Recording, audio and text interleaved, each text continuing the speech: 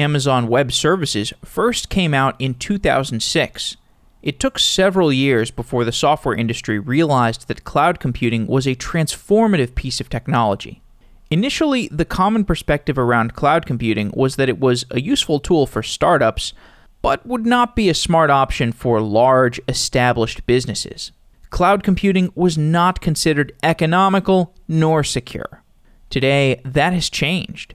Every company that writes software is figuring out how to utilize the cloud. Software companies with on-prem servers are migrating old applications to the cloud, and most companies that have started in the last decade do not even have physical servers. Applications that are started on the cloud are referred to as cloud native. The architecture of cloud native applications is a newer topic of discussion, and some software patterns that became established in the pre-cloud era might make less sense today. Cornelia Davis is VP of Technology at Pivotal and the author of Cloud Native Patterns, a book about developing applications in the distributed virtual world of the cloud. Cornelia was previously on the show to discuss Cloud Foundry.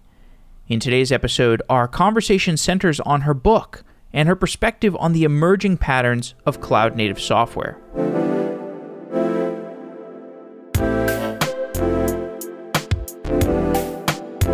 Cornelia Davis, welcome back to Software Engineering Daily. Thank you. It is so great to be back. It's been quite some time. Sure has been. I think we last spoke at the DevOps Enterprise Summit. Is that right? Yeah, quite a number of years ago. And I've continued to be involved in the DevOps Enterprise Summit. I think we might have met the first year that I was involved, but I've been part of the programming committee for some time. And dare I say, so delighted to have established a really strong working relationship with Gene Kim, who runs the summit. And I would dare even call him a friend. And he wrote the foreword to my book.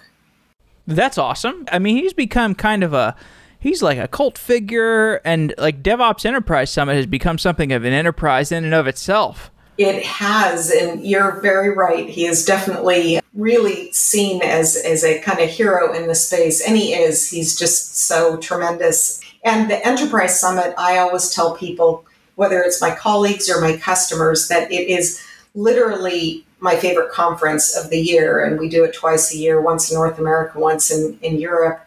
And it is just the community that he's built. And being part of the programming committee, I can see the care that he puts into curating a super great conference, and it really has a good team around him to do it. It's quite impressive. Yeah, what they're doing is really important, and I've become more intrigued by it every year. I mean, this is obviously kind of off what we were originally talking about, but could tie in. The strategy around quote-unquote digital transformation is really an evolving thing. And basically, the way that a gigantic ancestral organization, if it's 50 years old or 80 years old, it's not going anywhere, and they need to adopt software. Well, new software comes out every year, and so it's this moving target. And it's really interesting seeing every year the talks that come out of that place. In some cases, there are these total themes that develop, like what are you do? Okay, you finally started your digital transformation. Here's the things you have to do. And then here's the things that just started happening this year because like Slack started becoming a platform or something like that. Yep. And even one of the really interesting areas that Gene and I have been working on together is that we, about a year ago, started talking about functional programming. And he personally made the journey from being an imperative programmer, programming in traditional languages like Java or something like that. And now his favorite language is Clojure. And we've been doing a lot of riffing on how that's impacting even the software that we build and the architectures and around event-driven systems. So I like to say, if automation is the way that we used to do the imperative way of doing even systems, deployments of applications, deployments of systems, what is now our functional alternative to that? And it tends to be more event-driven. And that's where Kubernetes has become really interesting because they're playing at that system space as opposed to the application programming interface. So we've been doing some work around that, and that's been starting to show up increasingly in the program. All right. Well, we're here to talk about your book, which is about cloud-native applications. And let's start with some history. AWS first came out in 2006. It took some time for AWS to become really popular.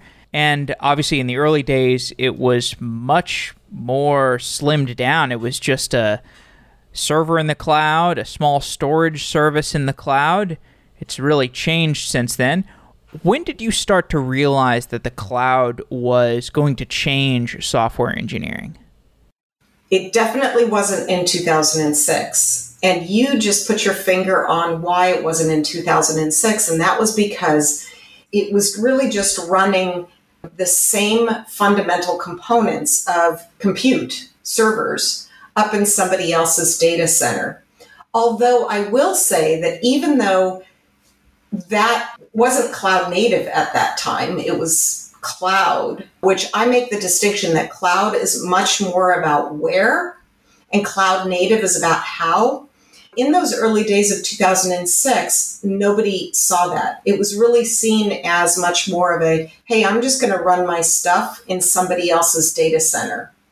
But nothing really changed around that. When the cloud started to change software architectures was when we started to understand a little bit more about the fact that it wasn't just a how, but that some of the characteristics of those clouds, AWS and now some of the other cloud providers, were changing. Characteristics like, you know what, they didn't promise you that that server would stay around forever.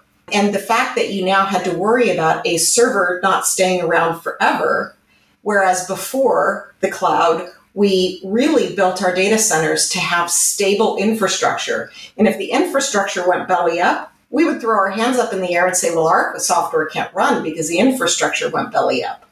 But that's no longer an excuse. The infrastructure is having all sorts of changes happening to it, and our software still has to run. So 2006, were we there? Absolutely not. I would say that probably by, when I'm thinking back, we started to really get serious about that. And I think I saw the first couple of really interesting talks from AWS people like Werner Vogels and other folks. I would say it was closer to 2010. Why did you decide to write a book about cloud-native applications? The reason I wrote a book is because I actually have been delivering the messages that ultimately came into the book in one-on-one settings with our customers. I work for Pivotal, and Pivotal, our enterprise customers, want to get better at building software.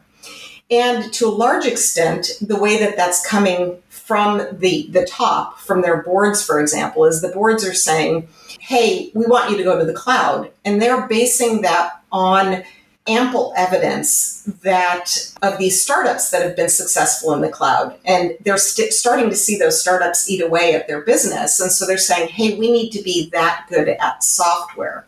And so that is what I do in my day job, is I'm out there talking to customers about what does that mean? It's not just taking your same practices and your same software that's running on-prem and running it in somebody else's data centers. The characteristics of that infrastructure in the other data centers are different. Therefore, you have to write your apps in a different way. The subtitle of my book is Building or Designing Change-Tolerant Software. So making that the first-class thing that you're thinking about, those are the lessons that I'm working day in and day out with these large enterprises that have been sometimes building, but definitely running software for decades. And I wanted to scale that. I wanted to be able to, I am a teacher at heart. And so I didn't want to just teach the few hundred customers that we have as Pivotal customers. I really wanted the opportunity to share what I had learned so far, and I emphasize so far, with a broader population. Now, I'll also tell you that I have been a longtime teacher. When I was in graduate school was when I learned that when you teach something, you learn it at a level that you just won't until you teach it. So it's not all altruistic. It's also that I have learned a tremendous amount. I've become much, much deeper in the process of teaching these patterns to my readers. As you said, that subtitle is Designing Change-Tolerant Software. In what ways does our software sometimes fail to tolerate change? So there are quite a number of examples. The simplest one is this. I am willing to bet that some of your listeners are very familiar with the concept of a sticky session. So their applications have multiple instances deployed. They know that there's some, good redundancy. Redundancy serves a good purpose there. But they have written the applications so that they store. The way that applications are written today is very request response. And you string together a bunch of requests to be able to achieve an outcome for your consumer.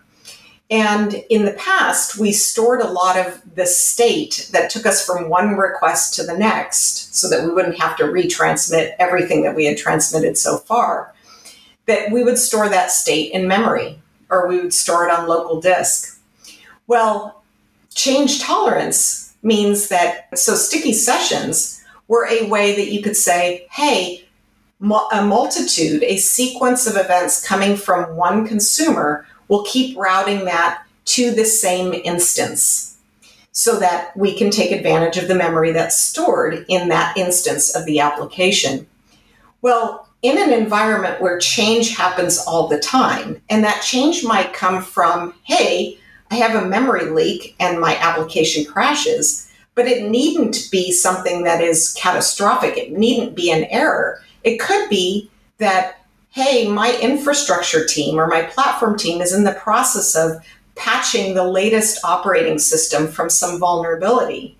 And being able to do that without being in lockstep with the application team is one of the huge benefits. Well, if you're using sticky sessions, and they actually roll the instance and your user goes to a different instance and loses all of the context of their shopping cart, that's a pretty bad customer experience and you're losing revenue. So it's that type of thing, getting rid of the use of sticky sessions, but instead handling state from request to request in a fundamentally different way. That's the simplest example I can come up with. And there's tons and tons more examples of that in the book. Earlier, we talked a bit about functional programming. And one significant development that happened just a few years into cloud was the infrastructure as code movement. And that has gradually evolved from things like Puppet and Chef, which I've never programmed in Puppet and Chef, but as I understand, they're mostly imperative languages. And that's evolved into Kubernetes, which is more of a stateless-like description language, which is more in the direction of, functional programming people tend to talk about statelessness a lot more than the imperative programming people. What's your retrospective on how we went from EC2 servers to infrastructure as code to immutable infrastructure, and what's the tie-in with these movements towards functional programming? Great question. So immutability is absolutely essential for change tolerance because immutability says that when you have immutability, what you can effectively do is you can recreate from scratch. And that's what infrastructure as code is. So for example, where we were just talking about this notion of sticky sessions, and I said, well, okay, you don't want to use sticky sessions, so let's assume we're not using sticky sessions. But I've got my application running, and by the way, it's increasingly running in containers. That's where Kubernetes comes in and other technologies. We can come back to that. But we've got our application running in those containers, and now I need to cycle the host that container is running in because there's an operating system vulnerability that I need to patch as soon as possible. Because come tomorrow, the embargo is going to get lifted on the vulnerability on the CVE, and every hacker out there is going to know about it, and they're going to start pointing their bots at everything out there. So we have to patch the operating system today. Well, in order to facilitate that, to allow that to happen in a few hours as opposed to a few months, which is literally how long it used to take to patch certain vulnerabilities. And things like Equifax show us that it sometimes wasn't even done in months. Sometimes it would take years to patch all of the operating systems and an infrastructure. The way that we can achieve that is by automating the deployment of all of those things. And that's where infrastructure as code comes in. And immutability is what says, once I've established whatever that entity is, whether it is code running on a virtual machine or code running in a container, I'm not going to allow somebody else to come in and mutate it in a way that can't be reproduced. And that's going back to the question of functional programming. It's extraordinarily interesting when you start to study this, because if you were to look at an application where everything is happening with side effects, so by that I mean you declare a variable and then you run through some logic and you're changing the values of that variable as you run the program, as you run the imperative program. In the end, all you have left over is the state. But exactly how that state was achieved is completely lost. Now, if you take a functional programming approach, everything is immutable. So you can simply replay in fact, you can start with an expression of the problem that you're solving, and the functional program will deterministically go through the same execution and yield the result at the end. So immutability, which functional programming, sometimes people have this misnomer that functional programming is, as soon as I can pass functions, I have a functional programming language. It's actually far more important. The immutability portion of functional programming is far more important than passing around functions. What are the most common failure domains that a cloud native architecture needs to protect against? So I think that there are a number of them.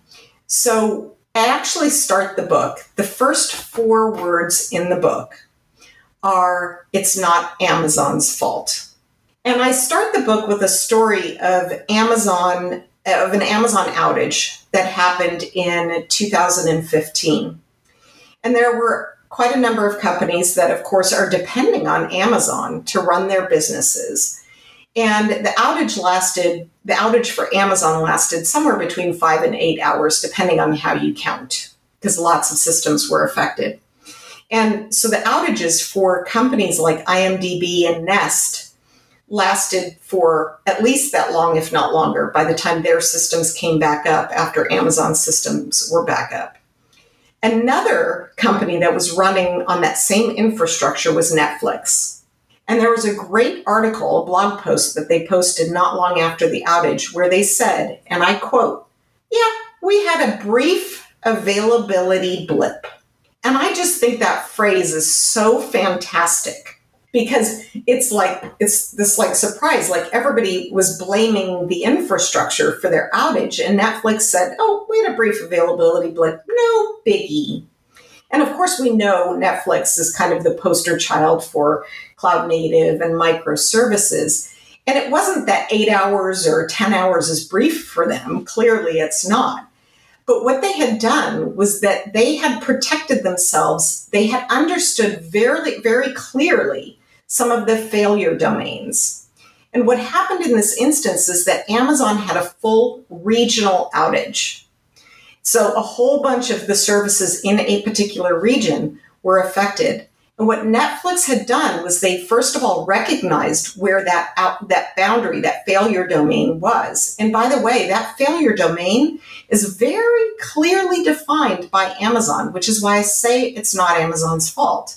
Amazon never promised you that a region would never go down. Sure, there are some SLAs where, if it went down 30% of the time, you'd be crazy to use it because you need to have some level of stability. But they never promised it was zero downtime for a region. Therefore, they give you the access to multiple regions, but it's up to you to use them. So things like data centers, which are largely in Amazon parlance described as regions, the abstraction that they use is regions. Availability zones, which at least on-prem, now I've never worked in Amazon, so I don't know exactly what the physical analog is, but I'm betting it's very close to what we see on-prem in our customer infrastructures, which is that availability zones are usually racks. And so there's some abstractions that generally map to physical resources. Now, there are some others as well, which are network outages. So that's another failure domain that is very, very common. I like to use the analogy of when you're browsing the web and you click on a link and your browser spins and never renders the page, that really very likely is just a network outage somewhere. And it might only be a few seconds, but it just lost a packet somewhere. And so it can't complete the request response protocol that it was in. So network boundaries are there. And then, of course, there's storage as well. So there are some failure domains, both, in all three, compute, storage, and network. Now, as we move to more container-based systems, then we have to understand where those failure domains are as well, even in kind of the container space. And then when you do things like in Kubernetes, like you have namespaces. And then, of course, there's a relationship of the containers to the network and so on. Does a cloud native architecture necessarily mean a, quote, microservices architecture? I mean, that's the simple response. It's really funny that I sometimes fall into the trap of trying to be I'm a little OCD. So I try to be very, very crisp with terms. And so I probably would not have used the term microservice. But then again, you have to be pragmatic and you have to use the terms that are adopted in the industry. But the term microservice is a little bit of a misnomer. It's actually not the size, because we talk about micro and we think, it has to be this small thing. And it actually turns out that, in fact, we work a lot with customers where they have applications that predate the microservices era. So they might have a 3-tier application that has the database tier, it has some services, and it has a web tier. And those could be pretty macro. They could be pretty substantially sized services. But if you follow some of the practices like statelessness, or you're employing other practices like earlier I used the analogy of when you're browsing the web and you click on a link and the web page doesn't render, what do? Well, you hit the refresh button. Well, the analog of that in writing software is you do retries. And so if you're employing, it's more around the patterns than the size of the services. And so you could have relatively substantially sized things. Now, there are some disadvantages. So if you have a very large Java application that takes 5 minutes for everything to load, for the class path to load, and you've got large class paths and things like that, then some of the benefits that you get from containers spinning up quickly, the container may spin up in, fractions of a second. But if it takes 5 minutes for the Java virtual machine and everything that you're loading into it to be ready to serve traffic, then you kind of start to lose some of the benefits that you could otherwise gain. So don't get me wrong. There are absolute benefits in going micro, but you can be, at the very least, cloud friendly and maybe even claim cloud nativeness if you are not so micro. After several years down this microservices hype cycle, do you ever reflect, why is the monolith so bad?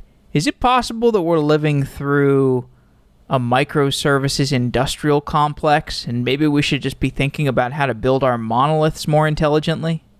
No, I think we're on the right path, and I think that we're going to stay on this path. And I'll say a little bit more about it. I'm just grinning from ear to ear. What a fun question. What a really great question to ask. But I do believe that this idea of microservices and monoliths are a thing of the past. And what it all comes down to is it comes down to agility, and it comes down to tight coupling. When you are doing a monolith, and in fact, we see this, I think I always forget what the term is, but sometimes people use the term, a term that essentially says, well, I've broken everything up into microservices, but then the only way that I deliver things is when I actually pull all of the microservices together into a distribution bundle, which is monolithic. So inside I'm microservices, but distribution is monolithic. And that's really where you might, if you do that, you might still have some of the kind of runtime benefits of microservices and of cloud native, in that if you've built the system so that each one of the components can kind of regenerate itself, do self-healing and those types of things, you might gain that benefit. But one of the things that's very, very clear is that organizations have recognized the value of being able to release software very, very frequently. I just did a meetup last week with one of our customers, and it's Albertsons. And they talked in this public meetup, which is why I can quote it. They talked about it used to take them 3 months to do a release of a piece of software that they're now releasing 3 times a day. And what that does is it allows you, for example, to experiment more.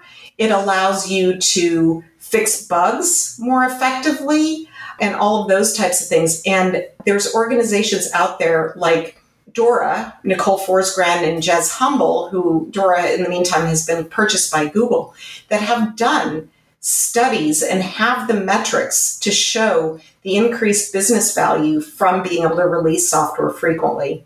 And I remember a number of years ago at the DevOps Enterprise Summit when Nicole and Jez were up on stage talking about the latest State of the DevOps report, that Jez said flat out, architecture matters. And what he was talking about there is a loosely coupled architecture actually has direct impact on these metrics that show higher performing organizations versus lower performing organizations. There are some people I talk to who think that the only thing separating us from using monoliths in a more proliferate sense is that the tooling around monoliths is not great. So if you look at Facebook, for example, Facebook has a very monolithic backend, and it has a ton of tooling built to support it. And you can't find a lot of that tooling in the external world. So I don't know. I just find it an interesting thought exercise. I mean, I'm with you. I don't think this microservices thing is slowing down, and I see plenty of reasons to go in that direction. But it is an interesting thought exercise. Yeah, and again, I think even just what I was talking about a moment ago, which is that you have all these business benefits that are tied to frequent releases and those types of things. Those monoliths, I mean, Amazon is well known for releasing software into their environment on average every second of every day. They absolutely are not doing that with the monoliths at the back end. Now, there's a couple of other interesting exemplars. So Netflix, it's not unusual to start with a monolith. In fact, it makes a lot of sense. Netflix was a monolith. Took them 7 years to re-architect the thing to get to microservices. Again, they're kind of the poster children. Most of the organizations I work with all have monoliths that are very, very difficult for them to not only to do new releases on, but also to retire, because there's so much business value that comes from those monoliths. But that's, in fact, an important part of microservices, not microservices, but I would call them cloud native architectures, which is why my book is not titled Microservices, by the way. That's why it's titled Cloud Native, is because it's what we talked about a moment ago. It's not about microservices. It's about cloud native. But there are some important patterns that allow you to have a certain level of agility while you are still depending on a slow to evolve monolithic back end.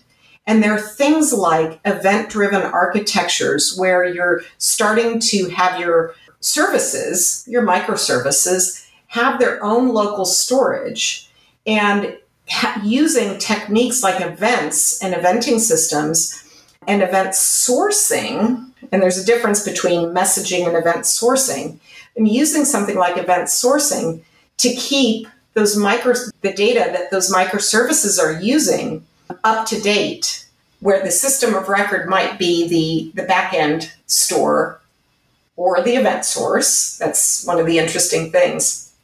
But then those microservices can actually continue to evolve very rapidly.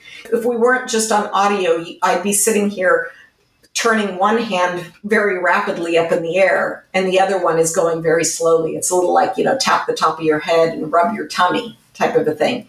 there's this impedance mismatch, but there are actual cloud native patterns that allow you to kind of mediate and moderate the impedance mismatch between these layers that are very quick moving, quick evolving, and this back end that is a little bit slower. Yeah. Well, I mean, the whole monolith versus services thing is it's also, these are two extremes where in reality you have a gradient. If you have an older company, there's probably been mergers and acquisitions, and there's different software stacks in different areas of the organization, and some of them are, quote, monoliths, and some of them are services, and some of them are like some kind of service shim over the monolith. You have like 18 services that talk to this monolith, and nobody has any idea how the monolith actually works, but luckily somebody had the wherewithal 5 years ago to architect a system of services that speaks some decipherable language to the indecipherable monolith. And so it's not like you ever retire the thing, you just kind of paper over it in a service-based fashion. Yeah, but there's a big difference between putting a layer of services in front of a monolith and the way that we used to when we did SOA. Remember SOA? WebSplat, or SOAP-based web services and sure. all that I definitely heard these terms. This was like when I was getting out of college, and I heard these terms. When I was interning at eBay, I heard these terms, and then they kind of like gradually faded out of my nomenclature, and so I never really had to like really learn the subtleties. I remember there was something to do with XML, and I was like, I don't want anything to do with any of this. Yeah. And the XML, actually, I was a huge XML fan because there was a language called XSLT that was functional in nature. And I'm a functional programmer at heart. And so I loved XML from that. The syntax, I don't care about syntax. It was all about the actual execution model and the interpreter. But the XML was a nuisance, but not the real point here. But we were doing these services layers on top of these monoliths. But here's the thing. What we weren't doing that we're doing now as we move into this cloud native world was we were creating these services, but we were essentially tying, all of the services were tied back to this monolithic back end. And so if you think of that monolithic back end as a big old monolithic database, now if one of those services needs something different from the monolith, and let's say a different service wants to just stay on the track that they're on now, but there's overlapping, there's conflicting needs from those two different services that were in front of this monolith, then you have to get all of the services in lockstep against the monolith because it's this shared system. What we sometimes think is as soon as we have services, they're loosely coupled and autonomous. But if they are too tightly coupled to some back end, be it a database or some monolithic system, then we only have the illusion of loose coupling because the coupling is actually at the back end tier. So some of these patterns around eventing and event-driven systems and every service having its own materialized view of some source of data, those are so essential to actually achieve the loose coupling that microservices promises. We've gotten really good at doing it at the compute layer, but we haven't carried that all the way through into the layers of networking and storage. We're getting there now. And in my book, in the very first chapter, I build a mental model where I talk about cloud native as you have to think about cloud native compute, cloud native data, and cloud native interactions. Those are the three services, data, and interactions. And you have to think about patterns in all of those. Well, I was talking to a guy yesterday who works on Istio stuff. And, Istio's, and Envoy are interesting because they are the cloud native manifestations of the load balancing and routing layer. And there's kind of the changing of the guard from the hardware-based load balancer days, the Nginx-based load balancer days, and it seems to be shifting towards a Envoy up and down the stack from your load balancers to your microservices instrumentation, which seems like a more friendly way to be doing this routing and doing this instrumentation and so on, this load balancing. And, that's just kind of one of these, how you just see these, the propagation, through the whole architecture. Because like an architecture is a software architecture an application architecture, because you can include hardware in some context in that, is such a wide scoping blueprint of different things that are fitting together. So as you said, we are seeing over time the cloud creep into and affect all the different areas of this application stack. Yeah, I think that's brilliant, Jeff. That's another example of what I was just talking about with a monolithic backend, be it a database or some monolithic system. You've just put your finger on another one, which is to say we used to have these centralized things like a centralized API gateway. So the API gateway probably was deployed as multiple nodes, but from a logical perspective, it was a single thing. Or the load balancer, from a logical perspective, was a centralized thing. And what we're doing is we're breaking apart not just the applications, not just the services, but all of the things that we use to wire together a topology of an application. And so I see the whole Envoy, really the sidecars, and then Istio as the control plane for that, as a distributed API gateway, a distributed logging system, a distributed load balancing system. I think that's brilliant. And when I first started seeing some of that coming out in the industry, I was like, I work on a platform where we actually have some of these things that are architected in a more centralized way. And I was like, oh my gosh, it's like a distributed PaaS. So there's a certain element of that, and it's an important part of the evolution of platforms moving forward. Yeah, super cool stuff. And, side note, this doesn't need to be a conversational point, because, we were just talking before about how, as we're speaking today, the announcement of Pivotal's acquisition by VMware is formally announced. But, that's not the only point of consolidation that's going on. I think it was yesterday that the Splunk acquisition of SignalFX was announced. So and that's like, to your point about the centralized logging stuff. I mean, we might see, much like we saw with business intelligence like a month ago, the total consolidation within like a week of the entire business or the vast majority of the business intelligence sector. Looks like we're about to see the same thing with logging, perhaps monitoring. I don't know who the candidates are for consolidation, but it's an interesting time. It's a time of creative destruction, certainly, thanks to this cloud thing rolling through all the markets. So, yeah, you don't need to comment on that because I know it's a business level sensitivity, but I think it's interesting downstream propagation.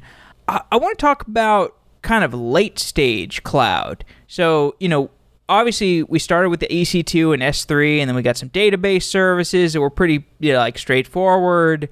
But then we've gotten these more interesting things. We've gotten Redshift and Lambda eventually. We have SageMaker, BigQuery, these things that are born in the cloud, and there's not really analogs to on-prem services. I mean, there are rough analogs, but these are really abstractions that are given to us by the cloud providers with the scalability and the constant updates and so on, all the things you get out of a platform as a service or infrastructure as a service. Well, I should say platform as a service, probably more accurately. It just like baked in. And so you get these small abstractions with the platform baked into it, and it really changes what you can do. So how have our software architectures changed as a result of these really beautiful, useful abstractions?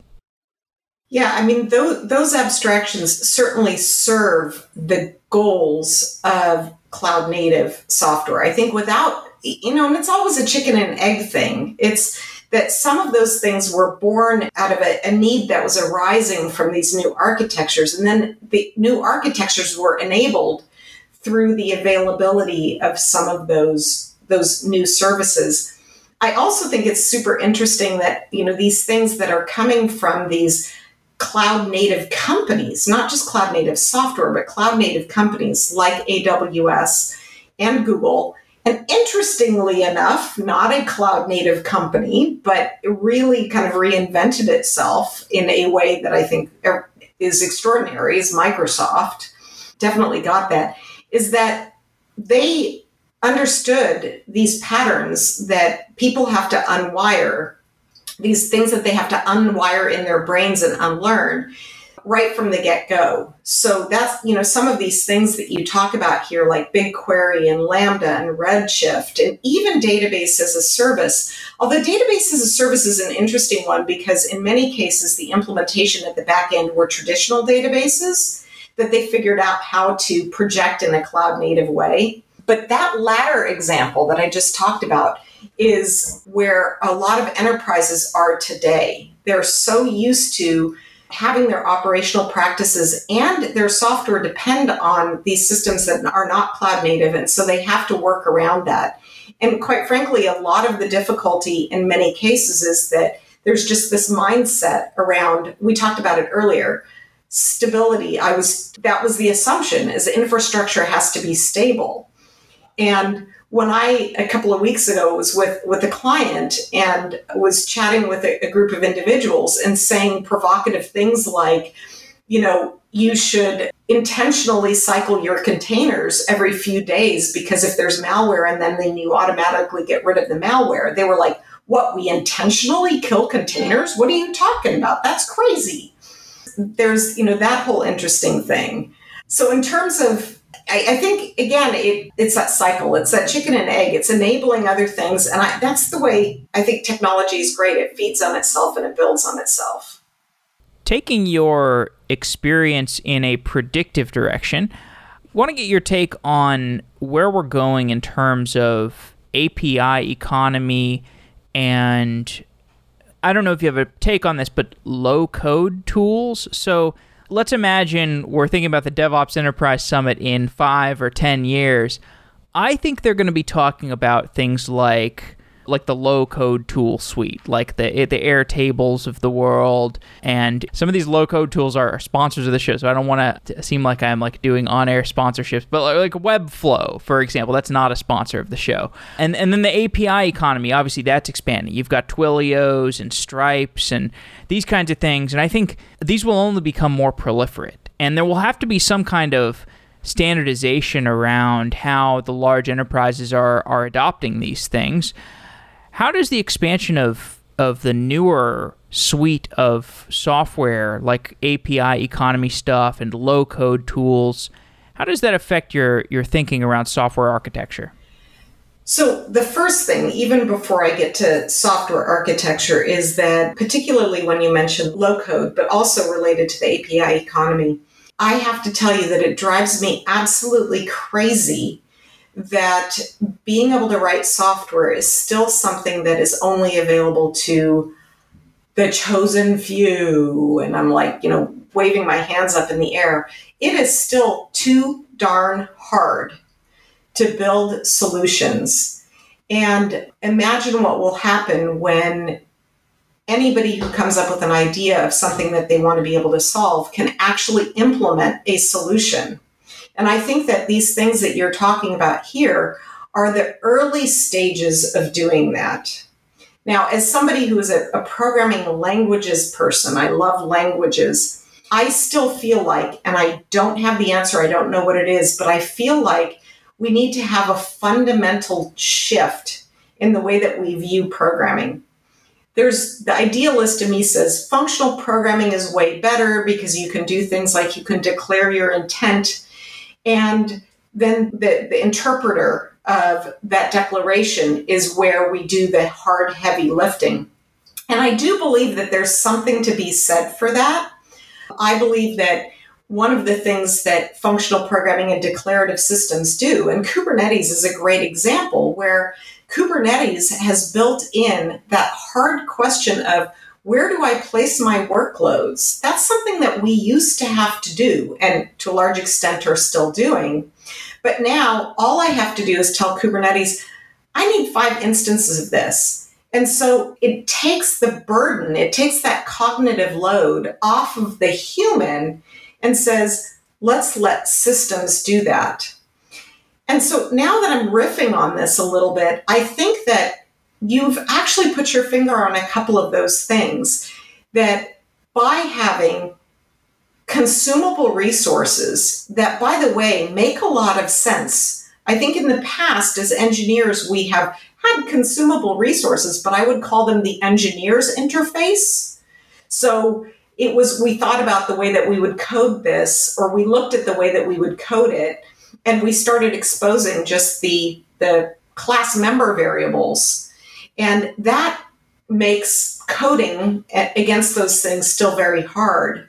When you think about things like Twilio, it's starting to actually project capabilities in kind of more of a business tone and in a business language. So what are the business values of that?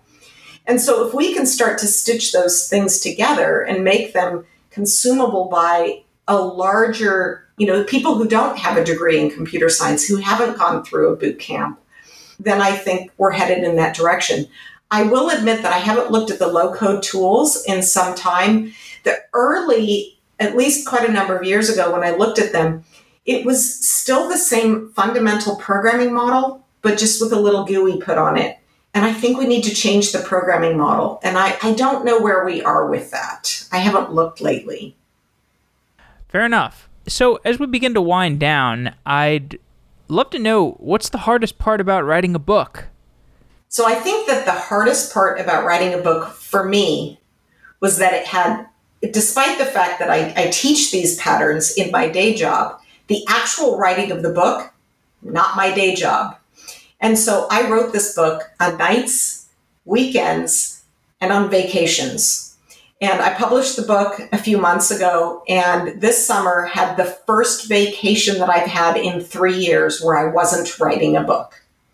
I wrote when I was in Thailand. I wrote when I was in Greece. I mean, no matter where I went, I was always writing a book. So that was definitely hard, was trying to write a book as a side job. So that was hard. But I think that in terms of, aside from the time, the thing that was hardest for me was that, and really more of a transition that I went through, was when I first started writing the book, I honestly was trying too hard.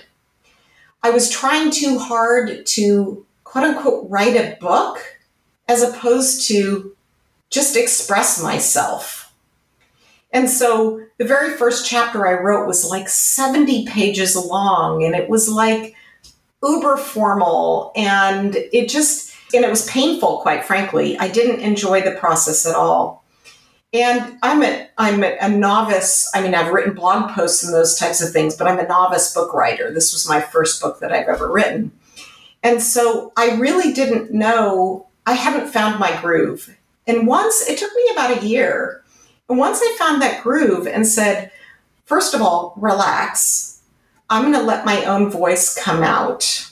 And I reached a point where I told my development editor, Christina Taylor, who was just awesome, look, I'm just going to start writing in my own voice because it's more fun that way. So, that was a transition that I needed to go through, was kind of learn to use my own voice instead of trying so hard to, quote unquote, write a book. And then another element of trying too hard was that, quite frankly, I just tried to cram everything in there. And so that first chapter that was 70 pages long, it was like, wait a minute, do I really need to do all of this here and now? Or is it going to be, the best models are the simplest models. And so just relaxing a little bit and saying, look, I don't have to prove quantum mechanics or something here. I'm writing a book that I want to be practical and I want to be enjoyable to read. And so that was definitely a transition for me. And dare I say, at the end, I was having a blast. But in the beginning, not so much fun.